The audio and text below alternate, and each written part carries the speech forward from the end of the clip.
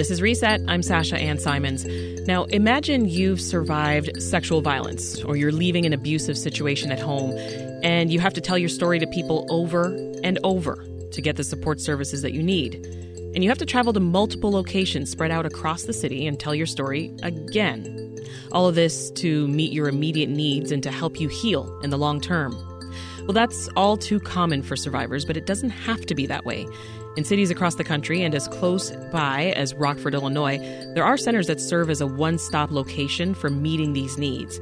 Well, now one advocate is working to make this a reality in Chicago as well. Shar Rivette is the CEO of the Chicago Children's Advocacy Center, which provides this service to children, and now she's working to expand this to adults. And she joins us now for the latest in our Chicago Innovator series. Welcome, Shar. Oh, thank you, Sasha Ann. Thanks for having me. You've been working with children, as I mentioned, doing this work for many years. So why are you so passionate about now doing the work for adults? Well, I think mainly because it works. You know, we've been doing our work at Chicago Children's Advocacy Center for over 20 years, co-located with the Chicago Police Department, DCFS, prosecutors, and we're all here together to collaborate and coordinate our work. And we know that collaboration works. We know that we can work together successfully to reduce the trauma that our kids feel, just like you said, reducing that need of going from place to place to place to get services to tell their story. And if it works for kids, we know it can work for adults too, just like the example you mentioned in Rockford and other cities throughout the country. Rates of domestic violence, they've increased since the pandemic. Can you talk more about that?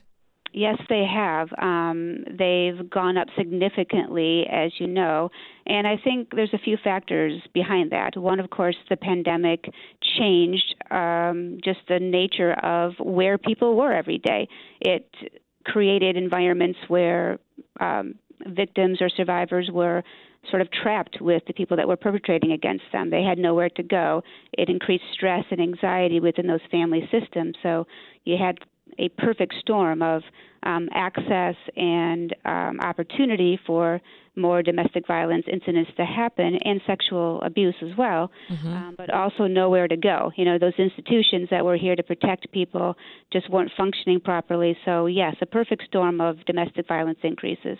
Yeah, you've said that if there's child abuse happening in the home, it's likely that there's domestic and or sexual violence happening as well. Yeah, that's one of the reasons, too, that we decided to explore this idea of, adult model. We're calling it Can Hope, Chicago Advocacy Network for Hope, is because our cases that we see at Chicago CAC, we know a lot about them, of course. We have about 35% of our cases that come in here where the child is identified as the victim, but we, through our needs assessment and screening, learn that they are living with a caretaker who's experiencing domestic violence, or they have their own history of sexual assault unresolved. So we know it's there. We knew it was a problem, and we felt like it was time for us to be part of the solution to do something about it. Talk more about Can Hope and the vision. What would this program do differently? Yeah, so we are lucky in Chicago that we have a lot of wonderful domestic violence and sexual assault agencies. I call it a quilt of services in Chicago. We've got small agencies, we've got large agencies that do a variety of services, provide a variety of services for survivors. But what we see here in Chicago, what's unique about us, we have a lot of service organizations, but we don't have a strong coordinated care model. So if somebody's experiencing domestic or sexual violence, in order for them to find where to go, it's a puzzle, trying to figure out where do I go, what's the closest place. And so we want to provide one place for them to get help, one place that can coordinate all of these wonderful organizations, many of them who'd be actually located together in one building with us, so that that survivor doesn't have to navigate this very complicated, scary array of services while they're under trauma and stress, that we can help them go through that together and do a better job at almost like a medical home model, of providing services for these individuals so they don't have to figure it out on their own. So you said sometimes the services would be even in one building. How are you facilitating communication between the entities? Mm-hmm. Well, we're starting that process now. So one of the cool things is we got a grant from the Office of Violence Against Women, a federal grant, 4 years, and the first year is planning. So we consider ourselves the facilitator of this. We're the convener, the facilitator, the experts in collaboration. So we had our first group meeting yesterday with our working group, which is a variety of agencies in Chicago that do this work. And so we're going to figure this out together. How can we be the connector? What ways can we be the kind of initial point of contact and then bring everybody else in depending on what that person needs? So we're at the early stages of development, and we're doing that with our partners in the community that do this great work. Yeah. You talked a moment ago about just kind of giving us a picture of what this looks like, where survivors sort of have to go to lengths to try to navigate all of these services. Mm-hmm. Does this lead, Shar, to people just not seeking supportive services at all? Absolutely. One of the barriers that we know that prevents people from wanting to seek services is it is so confusing, or they may have to go to multiple places to figure out where to go, or they go to one place and they don't have the capacity to meet them there, so they get referred to another place to go somewhere else, and after a while, it's just simply exhausting. We also know that survivors are concerned about the systems themselves. So the government systems that are in place to protect people can sometimes be a barrier for them to access it because it's scary, because they may not have had good experiences, say, with law enforcement. Maybe they didn't have good experiences with DCFS, if they're worried about their children. Maybe they had a bad experience at court. So we also want to help them navigate those those system resources that are important for protection in a way that helps them feel empowered and supported while they're accessing those services. Yeah, and this work that you're doing with Can Hope, it's loosely based off of the family justice models, right? Mm-hmm. What's the core of that model? So the core of the Family Justice Center model is really that coordinated effort, that one-stop shop, that place for victims or survivors to go, that they don't have to go to multiple places. It also focuses on the improvement of the criminal justice system and how the criminal justice system, how we respond to these cases from a law enforcement perspective, how we do that better, how we do that in a way that really does support believing victims.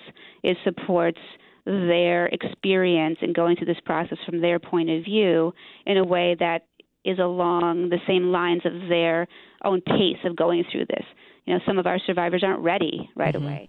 Maybe we can help them get ready down the road if they want to, pursue a law enforcement response. And that's been identified as one of the key barriers. And the Family Justice Center model makes that feel safer and more effective because we're doing it together, and that person has their advocate, their support people with them.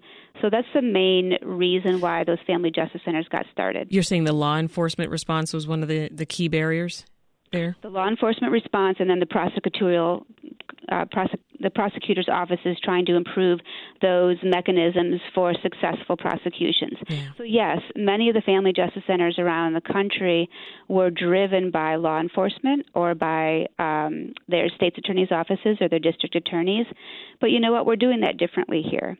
One thing different about Chicago's response here, Can Hope, is we want this to be driven more by the survivor voice, by the community-based organizations that serve survivors so that they don't have to have a law enforcement response to get services. Sometimes that's a gateway to services, and we don't want that to be one of the impediments to service.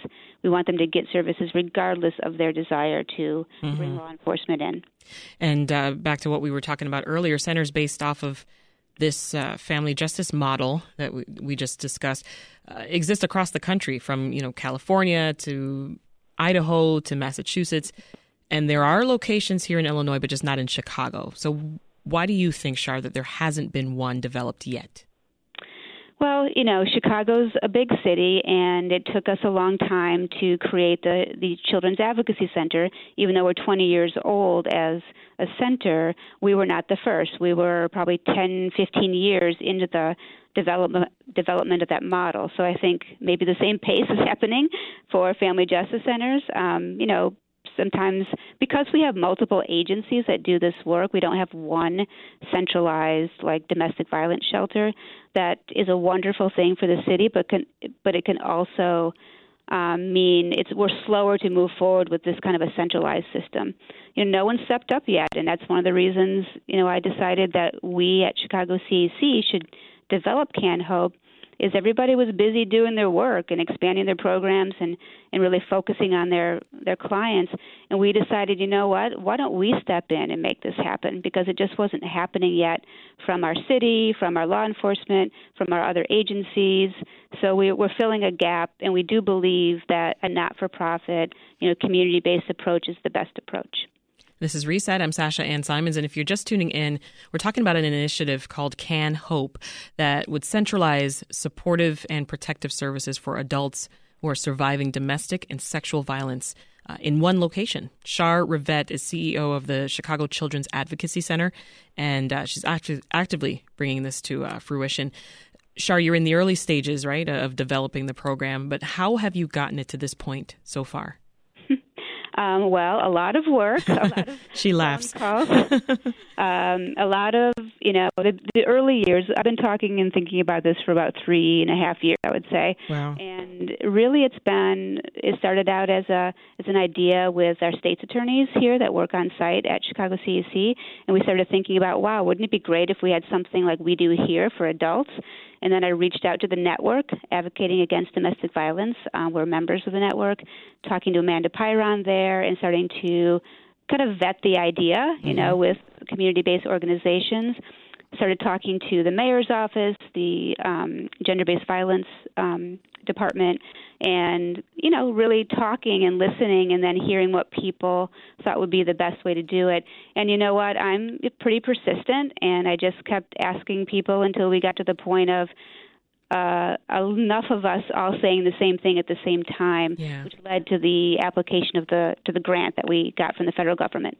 We had one of your partners on Reset earlier today, Mallory Littlejohn, legal director of Chicago Alliance Against Sexual Exploitation, and she mentioned that CASE is super excited for Can Hope. Good. They've been one of our early partners. I actually started talking to CASE and Resilience, the earliest people that I talked to about this, just to even make sure it was something the community wanted. Yeah. I certainly don't want to do something that the community does not want. Tell us more about your collaborators and how they're responding to this effort.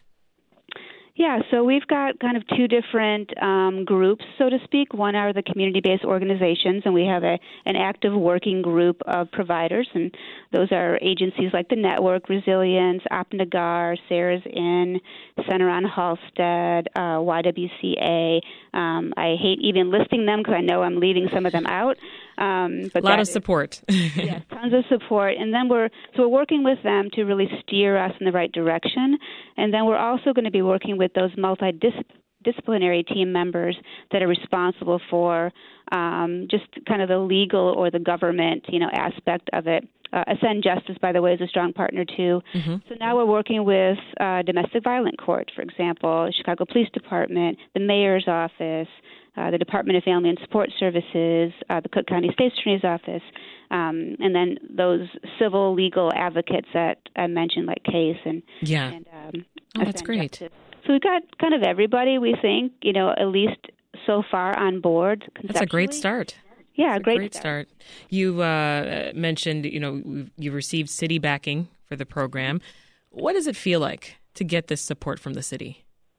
Well, it feels great. I mean, Mayor Daley was the original creator or founder of Chicago CAC, and quickly he moved us to a not-for-profit, and we were on our own after that. So we've historically had city support for our service because we're so unique and we're property. We're a stable, long-term partner with the city. But when the city when I started talking to the city, I was really excited about the fact that they were willing to put the idea of a coordinated case response in their strategic plan. They support gender-based violence services, added a lot of money to their programming this year. And the fact that they believe in this model, that the mayor believes in it, that the department believes in it, I don't know if we could do it without their support. They don't want to do it. They want us to do it. Yeah. But they want to be behind us supporting the process and to help us financially, when they are able to. Which, how does that make you feel? That, It feels great. They don't want to do it, but they want you to do that work, you to take it on. You know what? I'm okay with that because I believe that this kind of a community-based, process should be the community moving it forward. I don't think it should be a government-run entity. Yeah. So I think that's fine with me, and I believe that is the best way to move forward successfully, rather than have the city kind of come in and develop it, run it, and decide for us, the community, what is best. Well, in the seconds I have left with you, I know you also received a 2-year MacArthur Foundation grant for capacity building. Tell us, how much money do you still need to raise to make this a reality, Shar? Well, for the building capital funding, we need close to $35 million. So we've got a ways to go there. We're going to be starting, some serious fundraising to get the building built. Yeah. In terms of programming, we're okay for the next couple of years because of our federal grant, and then we're going to start looking at private foundations and some city grants to move us forward with staffing. Fingers crossed. That's Shar Rivette, CEO of the Chicago Children's Advocacy Center. Thank you so much. Thanks, Sasha Ann. Want more context on the top issues of the day? Find the podcast, WBEZ's Reset, wherever you listen.